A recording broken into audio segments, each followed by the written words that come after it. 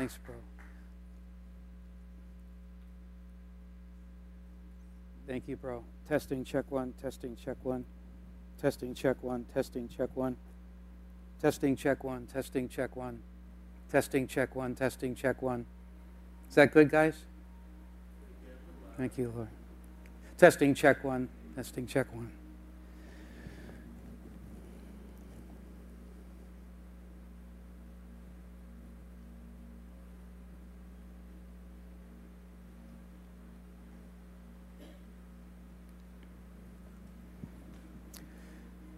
Holy Father, ask your Holy Spirit now, Lord, to come in a special way. I try to find a place to go pray in between services because I get so easily distracted. And while I was kneeling in Pastor Mike's office, having grown up Catholic, this is what came to my mind. There were times that the bishop would visit our church and he'd walk down the aisle and he'd dip this stick in a bucket. Who knows what I'm talking about? And he would, holy water, right? Hi, sweetie. Hi, honey. She puts up with me. How many remember that? And he would shake it on you. And it was like, that came to mind. And it was like, Father. That was just a symbol.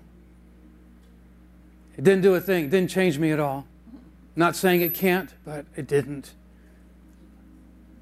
How much more the real thing, amen? Holy Father,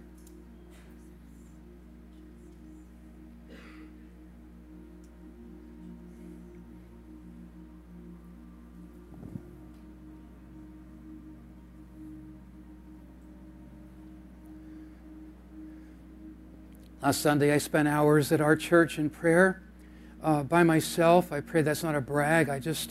Our church has been going through a heavy time for a year and a half. And we've been like a ship out at sea. We haven't had a pastor, but we have great elders who've been covering things. But I don't know how long I was in there, and our youth pastor came in, and I was just leaning against the wall weeping. I said, bro, I just want every service we have to be a camp service. And in a way, beloved, we have to have them like that. The days are so evil. How many baby boomers in the room? Does our society look like anything that we grew up in? The wickedness is the thing that terrifies me is the young people have known nothing different. So they think that this abnormality is normal when it's a grave wickedness. And now conservative bastions in our country that were known for holding the line of conservatism in the text of Scripture and orthodoxy and the faith handed once and for all to the saints are caving. Are caving. Names you'd never think would. And I know, except for the grace of God, I would cave. And so there's something in me that rises up even more than it has. Is we've got to cling to the text. I don't care what society says. They are up one day and down another. First they believe this, and then they believe that. That's why the faith was handed once for all down to the saints. The apostolic teaching of the canon of Scripture, and it's over. It's done. Once for all. God has not changed His mind on these issues. And He never will. So there's an ache in me, beloved, is that every time we gather, I feel it's got to be more powerful than ever. Saturated with Scripture, Holy Spirit all over the place, because it's getting hot out there. And I know in a second, I would cave in a second, just like everybody else did, unless He helps me. In myself, all I want to do is please people. Well, Gertie, that's disaster for the ministry. I know. I don't know what I'm being a preacher for either. I can only have one answer. The weaker the vessel, the more glory God gets for using it. He chooses the weak things. So I love coming here. I told the first service that I get to enjoy the labors of your pastor. He's done the work, and I get to enjoy the fruit of pouring into you of His plowing and raking and watering year after year after year. I love coming here. And he is right. I don't feel like a guest speaker anymore.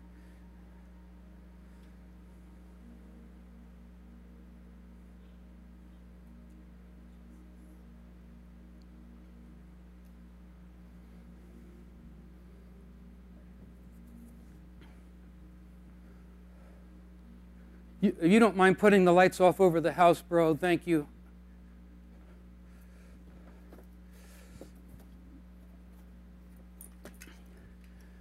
I didn't say this to the first service people. I forgot about it, but it's been really in my mind.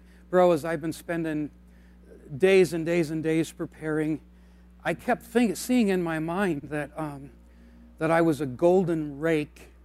And it wasn't a grass rake, it was those other kind that have the wider, harder teeth, metal rake.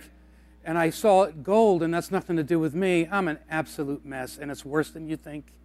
But I just feel like that's what the Lord was going to do with your church family while I was here. I don't know, I just felt like He was going to use me as a rake to rake down into the soil of this fellowship and just dig some stuff up. You know, find some things that are down there. How many of you have ever dug in the ground and you found things living that you had never seen before and you weren't expecting to find them?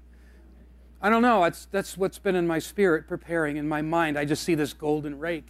And Lord, I don't know what that means. I think I do, but I just pray that, Lord, that there would be pockets of life that maybe are concealed right now beneath the soil that would be dug up, Lord, that would be discovered, contribute to this fellowship for the life that's already here. Michael, what's the shield and the sword for? 2 Timothy 1:14, Paul told Timothy to guard the treasure that has been entrusted to you by the Holy Spirit. These would never work in the warfare we're in. The enemy laughs at this stuff because our weapons aren't carnal. But we have something that we've been called and entrusted to protect, and the only way we can do it, and we're seeing this, like I said, more and more, is that many people are giving it to the enemy.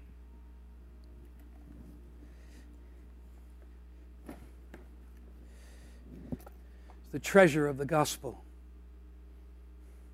I didn't say this first period either, and it just came to me because it's been on my mind. The devil wants the pulpit. The devil wants the pulpit. 10 times out of 10, if he has a choice, he'd much rather have a seminary than a brothel. And he's getting them. And many he's had. The devil wants the pulpit. You got the pulpit, the country's done. Guard that which is entrusted to you. The treasure, Paul told Timothy. What is it, Gert? The gospel. Right now, how many of you have been to the Grand Canyon? I'd love to go. I've never been, but that's what I envision Hades is like.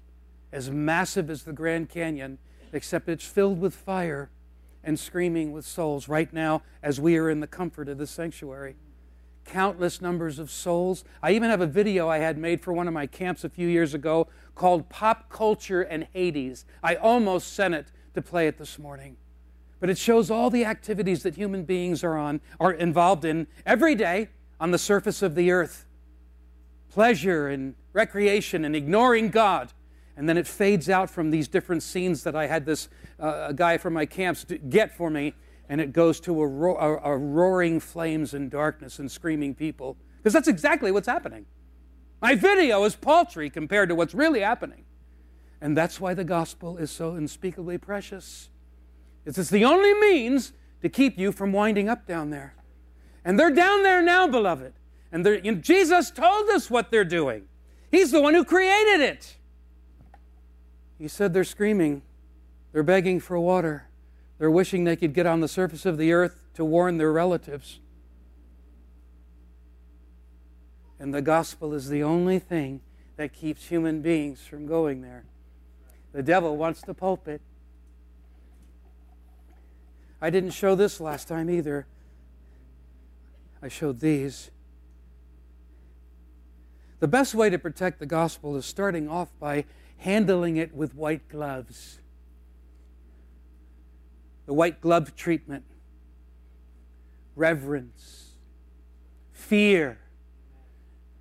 When you hold the text of Scripture, you're holding a nuclear reactor. I didn't show this first service either.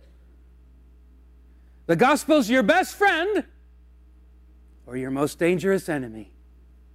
Nuclear power is wonderful, and we have comfort, warmth, and heat, cool in the summer, all kinds of things we get from it. But if you tamper with it, and you don't handle it as it must be handled, delicately and with knowledge and reverently, it will kill you. And it does disaster. Just ask the Russians with Chernobyl. And that's the same way with the Scriptures. They're your best friend, or they're your worst danger. The nuclear reactor.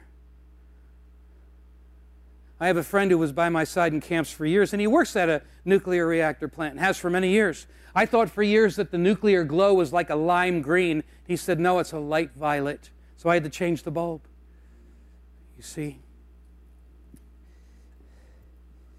That's what the gospel is, beloved. It's a treasure and it's a terror to those who reject it. It will leave you either grant you entrance into the kingdom of heaven, or it will nuke you, and it will provide evidence against you on Judgment Day. So it must be handled delicately and reverently. I'm going to share with you the most important part of the Bible, the entire Bible. What do you mean, Gert? The blood of Jesus and the cross? No. What do you, Pastor Rick, you get a heretic in here? It's not the blood of Christ and the death of Christ and His atonement for sinners? No. I get it first. You want to talk about the Trinity and that Jesus had to be the second person of the Godhead of the Trinity to be truly divine and human, to be worthy of that. No. What are you going to talk about? The parable of the sower. Parable of the sower? It's the golden key of all of Scripture. Parable of the sower? Jesus said, if you don't understand this parable, how can you understand any of them? Why? The parable of the sower is all about how you listen to the Word of God. And if you don't have the principle of listening to the Word of God, as Jesus taught us in the parable of the sower, it doesn't matter what doctrine you hear. You won't hear it. You won't receive it. Whether it's the Trinity or the deity of Christ or the blood atonement or substitutionary atonement, it won't matter. That's why the parable of the sower is key. So key, because underneath us, right? Open pit. Matthew chapter 7, verse 13 and 14, Jesus said to enter by the narrow gate. Why, Jesus? Because the gate is wide and the path is broad that leads to destruction, and many are they who find it. I've heard preachers interject their thinking because they feel like God has to have more people in heaven than there are in hell. No, He doesn't. If He chose to save one person, it's absolutely jaw-dropping. Revelation 7:9 says there will be a number of redeemed more than any man can count. It's a huge number, but God's not hung up on numbers like that. Oh no, what will people think? No, it's nothing like that at all. It shows the unbelievable mercy of God that He saves anyone. So for Him to save a number beyond count is indescribable. But I've heard the theories that preachers have interjected, and as though Jesus didn't say what He said next. He said, and if Jesus said what I just quoted Him saying, as far as many are those who find it, oh bummer, of the whole human race from Adam and Eve until the last humans conceived, bummer, a big chunk are going to hell, but most are going to heaven. You could believe that from what He said, but He didn't stop. He said, but narrow is the gate, and constricted is the way that leads to life, and few are those who find it. So Jesus Christ, creator of all that is seen and unseen, just said that of the human race from Adam and Eve until the last human being is conceived, most are going to hell. He couldn't have been more plain. why the gospel, again, is unspeakably precious. Devil loves to steal these things. That's how you make liberal seminaries. You steal parts out of it. Or you add things to it. Or you take the real gems out and put fake ones in.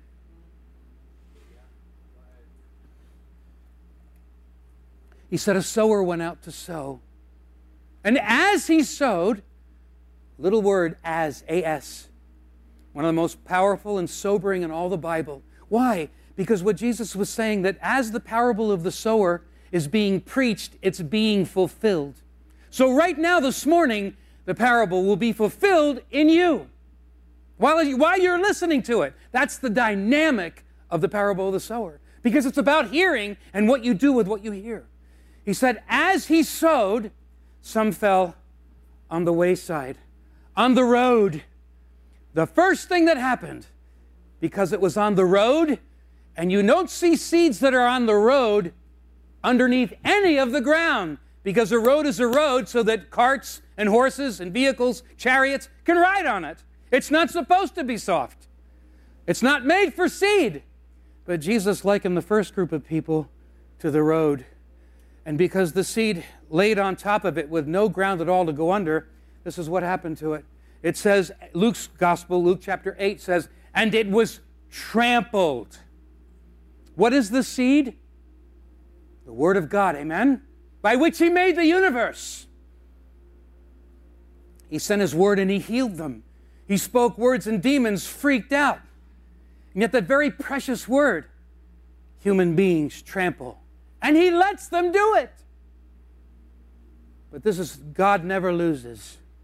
He always has the last laugh. And He's not mocked.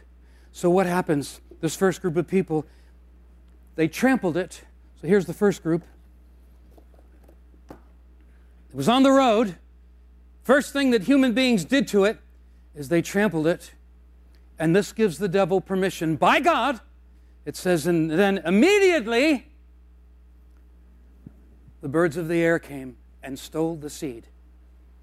And Luke, in his rendition of the parable of the sower, Luke chapter 8, verse 12, it says, so that they cannot be saved.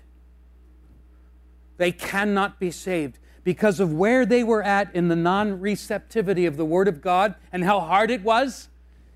Instant permission, the Lord said this, for the devil to come and take the seed so they can't be saved.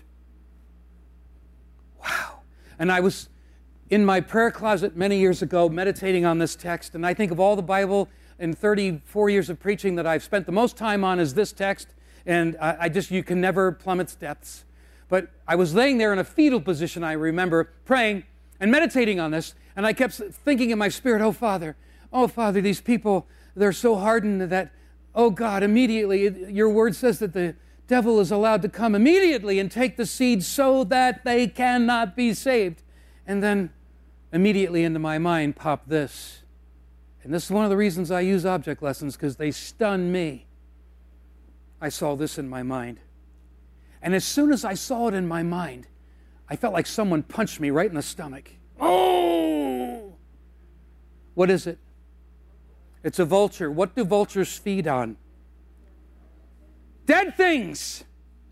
So when a person's heart is that hard as Jesus described, given permission for the birds to steal the seed so they cannot be saved, there's only one bird left for those people, spiritually. This is not a game that we're about, beloved. You don't come to church because, well, it's a thing to do. This is survival. This is eternity. That's why this church, thank God for your pastor, it's replete with the Word of God. It better be. You'd be amazed what churches are doing in America to fill up the time. And the Word gets a little tiny bit at the end, and it's a sermonette for Christianettes. Why are the people this way, Jesus said. Lord, why do you speak to them in parables? Jesus said, they fulfill the prophecy of Isaiah. He said they're ever seeing like the things of God. I mean, these people saw the Son of God in the flesh, which all of you long, and I who love Him. Remember Peter said, you love Him though you haven't seen Him. So they saw him in the flesh, but he said, they'll see, but they won't comprehend. If they really knew who he was, they'd be diving at his feet or treating him like his disciples did in those times of love. I know they all deserted him at the end, but they knew who he was. But he said, they'll keep seeing, but they won't comprehend. He said they'll be ever hearing, but never understanding. Where was Peter Pan from? These people are from Neverland. Spiritually, they ever hear, they ever see, but they never get it. So this is what Jesus is describing these people, and why judicially by God, Satan is given permission to take the seed so they cannot be saved. This is why Jesus said, those who, what they think they have will be taken from them. So this is what they are spiritually to God. I am not interested. When is this over? Boring. What's next? I'm not interested. Stay out of my life. Is basically what they're doing. They keep seeing. They don't comprehend. I don't want to hear it. And it says that they hear heavily is the literal Greek. They hear heavily with their ears. And it says active voice in Greek, they shut their eyes. I don't want to see it. Get away from me, Jesus! God is not mocked, beloved. I have a pastor friend that I consider a mentor, though I'm older than him. I'll never forget what he told me years ago. He said, I've seen a lot of people die, but very few deathbed confessions.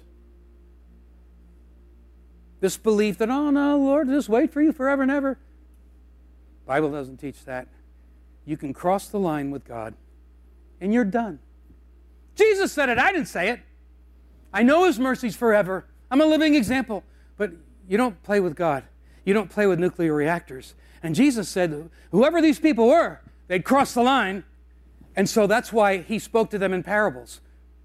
I'm giving them the parable, which is the walnut shell, but they're not getting the nut inside. Because, Lord, why do you tell them about farmer stories? What does that have to do with anything? This is why I speak to them in parables, because this is what they're like inside. And what did Jesus tell us not to do? Cast your pearls before swine, or give that which is holy to dogs. Why, Jesus? Because they'll tear you to pieces and trample the pearls. So Jesus is describing why people wind up in hell. It's how they treat the Word of God and the lack thereof. And He said, the reason that they do this, I don't want to see it, I don't want to hear it. And He says, the reason they do that is if they stop doing that, He said, otherwise they'll turn and be converted. They'll repent, and I'll heal and forgive them. They don't want it. Wow. What else is He supposed to do with them? Satan, you have my permission. Jesus said, even what they think they have through Gospel of Luke will be taken from them. Wow. Next one. So what happened on the road? They stomped it, and the seed was stolen. What's the next one? The next one is rocky soil. Again, for years, I thought rocky soil, and like when Jesus said that, it would look like this. But years ago, I learned from study is that it wasn't that. In the Holy Land, the rocky ground had a very thin layer of soil on top of it, but underneath it, just a few inches down, was a slab or a base of limestone that you couldn't see. So He said the next group of people, the reason they don't make it to heaven is that when they hear the Word of God, they receive it, and it says they receive it gladly. They receive it immediately. And we immediately assume they're regenerated and in the kingdom. Bad assumption. Bad assumption. You see, people are dead in trespasses and sin where they even need the grace and the Spirit of God and God the Father to enable them to believe the gospel and enable them to repent. Because they're a slave to sin, and that's all they've got until they're regenerated. That's all they got. But so how are people who are dead in trespasses and sin able to have all of these spiritual experiences and actually receive gladly the Word of God? Because they're made in the image of God. Haven't you noticed even atheists are very spiritual? I mean, so many people in the world are not saved, but they're very religious and spiritual. Why? They're made in the image of God. And all of them are dead in trespasses and sin. So this is why these people, they receive the Word gladly. It says, but Jesus described these people, what they were like, their characters. This is what the Gospels combine, the three Gospels. As far as the earth in their hearts that you need to nurture and germinate the seed and bear fruit, it says, not much. I think Luke says, but because their soil was shallow. And Luke also says, because they had no moisture. Another version says, because they had no depth. So here on the surface, we're seeing, oh, look at the so-and-so. They're so excited for the Lord, and they're just being so zealous, and they're doing this and doing that. But if they're one of the rocky people, you don't see half what's going on down underneath. Jesus just described them, shallow, no earth, no depth, no moisture. So what happens? But Jesus said, when the sun rises, as it always will, what happens? They just as quickly as they accepted the word of the seed, they let it go. Just as fast. They go like this. I didn't know these issues and these troubles and these struggles and these trials and persecution were all part of this package with Jesus. And it says they, as quickly as they accepted, they let him go. I didn't know this was part of the package. He's not worth it. That's basically what they're saying. Jesus is not worth this. They don't know Jesus. They don't know Jesus. And you know what many of them do, beloved? You've probably seen the stories of apostates who were once famous Christians. Then they get like this. It says in Matthew's gospel that they were scandalized. One version says they recanted. I think another says that they turned on the very seed that was meant to give them life, if I remember right. You see? But it started like this, winds up like that. They didn't bear any fruit. So what happens on the rocky? Sorry, these are backwards. No moisture, no soil. Let me give you a little advice here that will help you, I pray, because I guarantee if you are truly a Christian and regenerated, the Spirit of God is in you, you're going to have the sun come up as Jesus said it would and scorch you. It says they were scorched by the sun because they had a very shallow root system and not moisture and not enough earth. There wasn't enough substance in these people to endure those that God ordains them. Now, a lot of times your scorching will come from, you don't have to raise your hand, but how many of you have had some of the most devastating, stumbling, offending things happen to you from Christians? I wanted to kill myself in 2002 because of one. They loved Jesus big time, but just stuff that they did to me. And you don't expect it from the church, do you? But remember that Jesus came to save messes. And if some of you are honest, maybe there are people who would hold this sign up with your name on it that you've done to them. That's the hardest stumbling block, isn't it? And don't worry, Jesus, if they're his, he'll spank them. But that doesn't mean he doesn't choose to allow it to happen and conform you more into his image. Think of where you'd be without these people in your life. I'm afraid what I would be like if it weren't for all the people who've deeply hurt me. I'd probably be a herder, and I'd be a lot more arrogant than I am. You'd be amazed what God uses people for. I think David Edwards, the vice president of Elam, once said it's impossible to crucify yourself. You always have one hand left. So somebody's got to do it. You get it, Rick? Yeah. So what happened? They bore no fruit. They starved. Third group. Thorny. Some seed was thrown among the thorns. Beloved, the thorns were already there. The heart that the seed was thrown on was already and had been nourishing the thorns.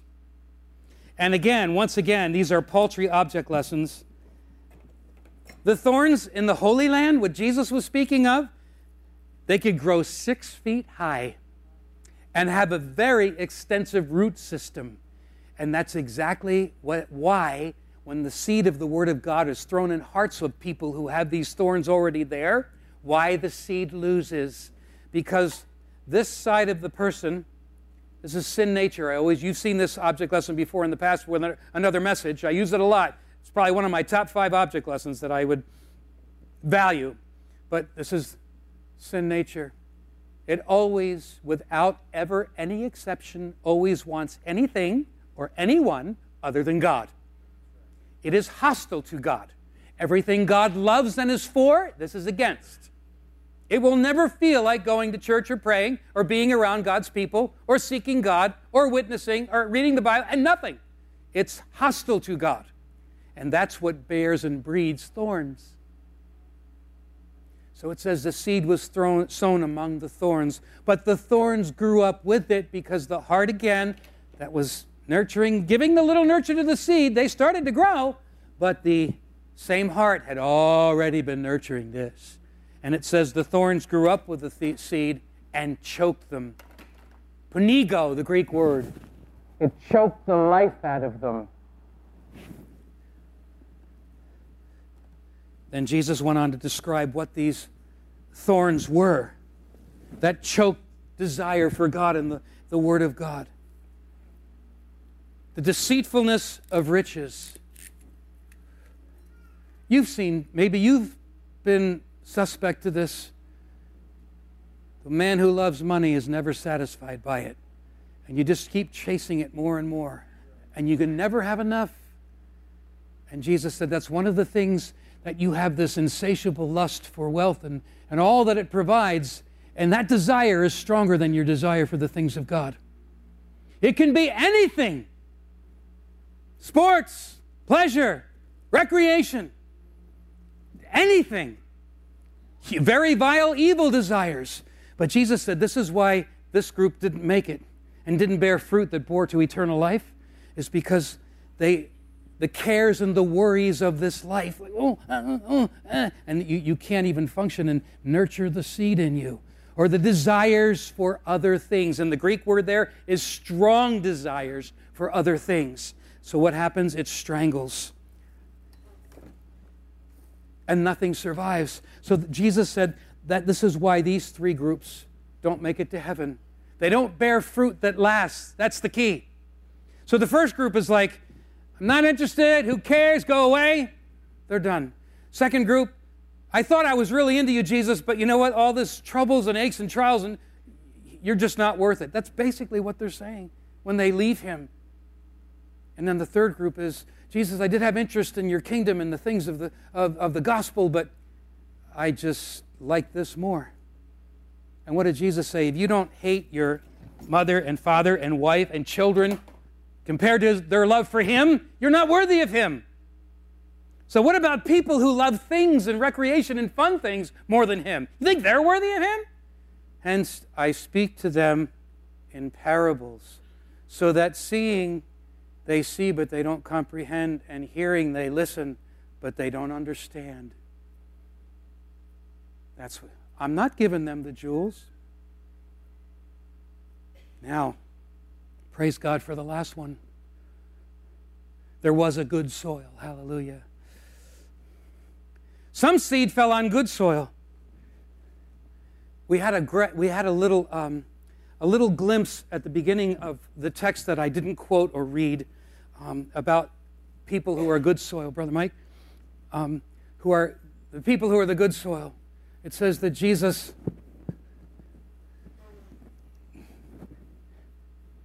had just given the parable of the sower. And so it says to the crowds, but this is what it says. When he was alone, there's a big difference between attending big religious or Christian gatherings and alone with him. Big difference. Now, wait a minute. But people who never assemble with the saints are in grave danger. And the longer I live as a Christian, the more I really wonder if they're really regenerated. Because that's proof that you love the Lord, is because they love the brethren. But there is a place that you can't get all of your nurture just with God's people. Jesus is calling you. Come be alone with me too. So watch. So it says so walk that way, Jesus. So when Jesus was alone and he was with his disciples and the 12, it says they came to him, Jesus. It says they came to him. Now, I know that you're in the kingdom ultimately because he came after you, because you would never come after him. I'm not talking about I'm talking about once you're in. They came to him. Jesus. This is the fruits of good soil. After you hear a parable about a farmer sowing seed, big deal. What is... They knew there was more than that. Anybody could tell a story about a farmer throwing seed in the Holy Land. There's got to be something more. You see what's in them? You see it? I got to know. He's got to mean more than just seed in the ground. Good heart. Jesus, why do you speak? Why? Inquisition going on, the good kind. The Inquisition, like, I've got to know, Lord. Why do you speak to them in parables? And what is the meaning of the parable of the sower? Do you see, beloved? They had to know they were hungry. And they were hungry enough that they went in pursuit of him to find out. There's fruits of the good soil. Thank you, bro. So what does it say? It says in the good soil, are those that had fell on a good and honest and noble heart. Well, we all know there's nobody by nature. We're all hostile to God by nature. So we know that's given by the grace of God. An honest and good and noble heart. And then Luke says that they welcome it. It isn't like the other groups. No, or Jesus, you're not worth all this hassle. Or Jesus, I just like other things more than you. No. These people welcomed it. And then here's what it says. And they held tight to it. They held fast to it. Same Greek word. Mike, I need you again, sorry. Same Greek. I'm not going to put the robe on him. Jesus was doing ministry in a place. He went to leave the place to go do ministry in another town. Jesus, where are you going? I've got to go preach in other towns too. No, stay with us. It's the same Greek word about the people with the good hearts who held on to the word of God. It's the same word when it says they held him, trying to keep him from leaving them. You see, those are fruit bearers. That's how you bear fruit. You can't cling to that nuclear reactor and you not start glowing. Can't hold a 220 line and sit still. You see, that's the fruit bearing. And it says, and Jesus doesn't expect 100-fold from all his saints. Now, to those whom he's given gifts to, he expects more. And we're more accountable. We'll have a stricter judgment. But if you really belong to him, you got to be bearing something. Or you don't belong to him. James said faith without works is dead. And I'm the first one to preach it's faith is by grace alone, through faith alone, in Christ alone. Alone! But you see, what is saving faith?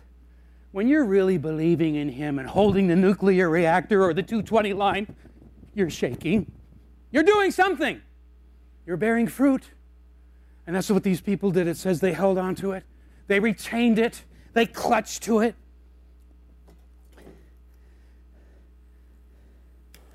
I almost want to say virtually every single night, when Kim and I lay our heads on our pillows and we're ready for La La Land because we're both zonked, I try to do this every night, when I want to fall asleep thinking of the Scripture. So I'll have certain portions or text of the Scripture. I just start laying there, and Kim, bless her, she gets to fall asleep faster than me, but I'm just leaning, I'm just going over it again and again in my mind. You know why? This is my branding iron, W-O-G, Word of God.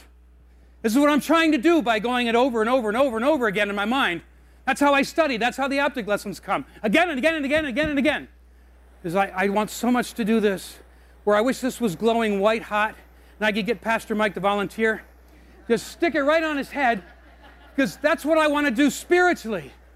That's what I want to do spiritually, beloved. I want to get the Word of God branded on my brain. Branded. And I know we got to go. It raises your spiritual temperature. I usually dump all these out on the floor, but I'm not going to today. But you start bearing fruit like crazy. As the more and more his word is in you.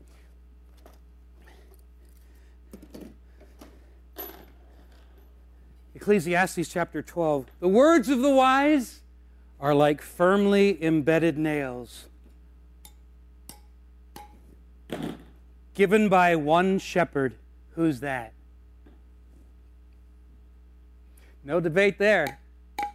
So you know what?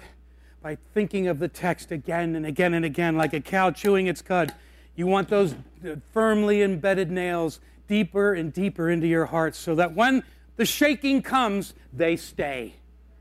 You see, and then you're going to bear fruit, beloved. It's impossible not to.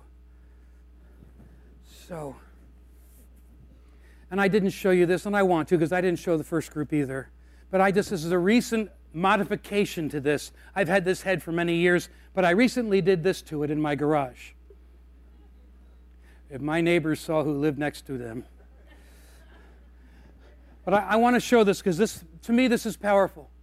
The people who, the thorns, because they have the red going and the thorns are already there, and they'll do anything other than Jesus. Here's what's going on in there. If you go into the minds of these people, there it is. That's all it is. And you know what? It says it has a skull on it. Because isn't anything that takes the affections of God's people, or not God's people, but people from the Lord himself, isn't it toxic? And it leads to eternal death? That's what's going on in the minds of these people because they've given their eyes and their ears and their emotions to the thorns, and now the thorns are all over them. Let's bow our heads. You can turn the music up a little bit. Music moves me very greatly. That's why I have to be careful what I listen to. I'm so affected by it. I love music that makes me want to pray and think about things eternal. I love music that makes me thirsty for the move of the Spirit of God. But beloved, some of you may need this sickle, and I'm holding in my hand. Gert, I know I belong to Jesus. I know I love him, but I am so choked. I'm so choked. I know my desires and my affections are way out of line with these hobbies or possessions or activities that I'm doing. They kill so much desire for God and his word and his people. And I need the Lord to take his divine sickle this morning and cut these things down. Would you bow your head before the Lord? In your own words, you know what it is. In his zealous, jealous love for you, beloved, if you belong to him, he comes after you. Be very worried if he doesn't come after you. It's a sure sign you don't belong to him. But the Lord disciplines those whom he loves, and he chastens those who are his sons, his daughters. God's jealousy is your security. His jealousy comes from his love for you. Hallelujah. One of my neighbors came up to me and they said, "Hey, Gert, yeah? You know the new neighbor down the street, number 17? Yeah. I saw him flirting with the lady across the street, number 15. Really? That's a bummer. But if he comes to me and says, "Hey, Gert, you know that neighbor down at number 17? Yeah? Well, when you were gone on a ministry trip, he was flirting with Kim," then we got a problem. Why? She's my wife. That's how Jesus feels about you. He's committed himself to you. You're his bride-to-be. He's got a wedding he's planning. He's very jealous over your heart affections. Very jealous. Hallelujah. A faithful, doting husband. Hallelujah. He's here, beloved. Son of God walking the aisles. Hallelujah. Hallelujah. Jesus, great surgeon, great temple cleanser. Oh, Holy One, come after your bride, great one. You've shed your blood for. You paid the bride price. She's yours. Do your work, Holy Lord. I ask you to take your divine poker, Lord, too, and poke the embers, Lord, in your bride in this room that, Lord, have gone low and gotten cold. And I ask you to stoke the fires in them again, Lord. Stoke the fires in them by your Spirit.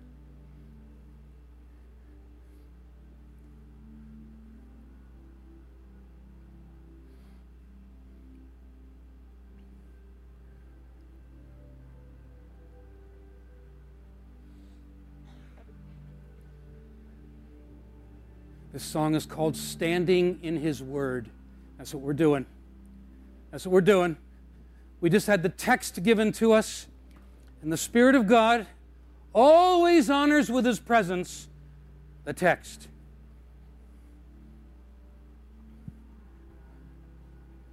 Pastor Rick?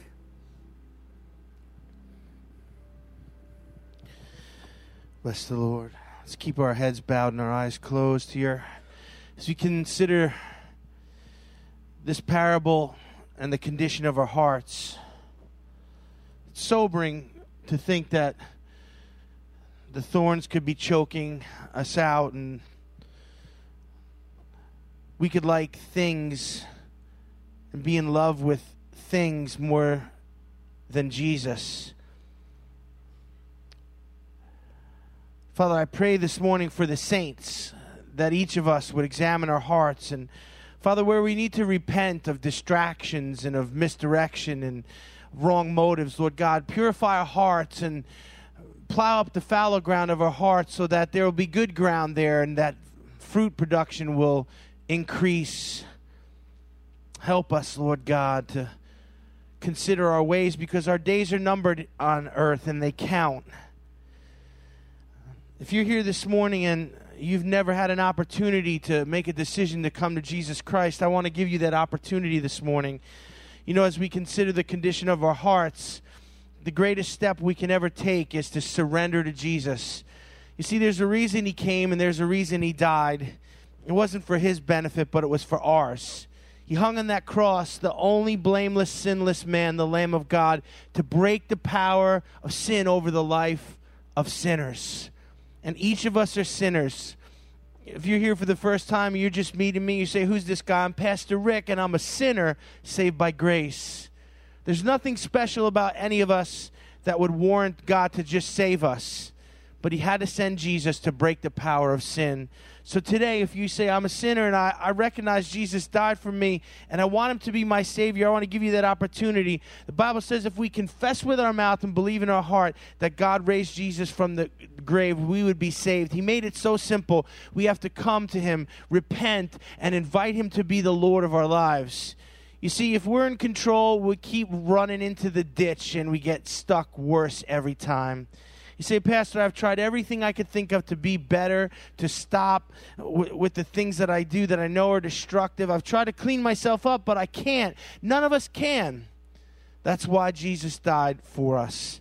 So today, if you're here, you want a clean slate and a fresh start, you want to be forgiven, you want to make Jesus the Lord of your life, I want to give you that opportunity. You say, what'll happen if I do that? He'll forgive you. He'll cleanse you. He'll write your name down in the Lamb's Book of Life, and that means your eternity is settled. He'll fill you with His Holy Spirit and give you the power to live a different life. If you want that today, I just want you to raise your hand. How many people would say, I want Jesus to be the Lord of my life? Praise God. Don't be shy. He hung on a cross for each of us. Hands going up. God, ushers, please. God bless you. God bless you. Most important part of our service. Praise God.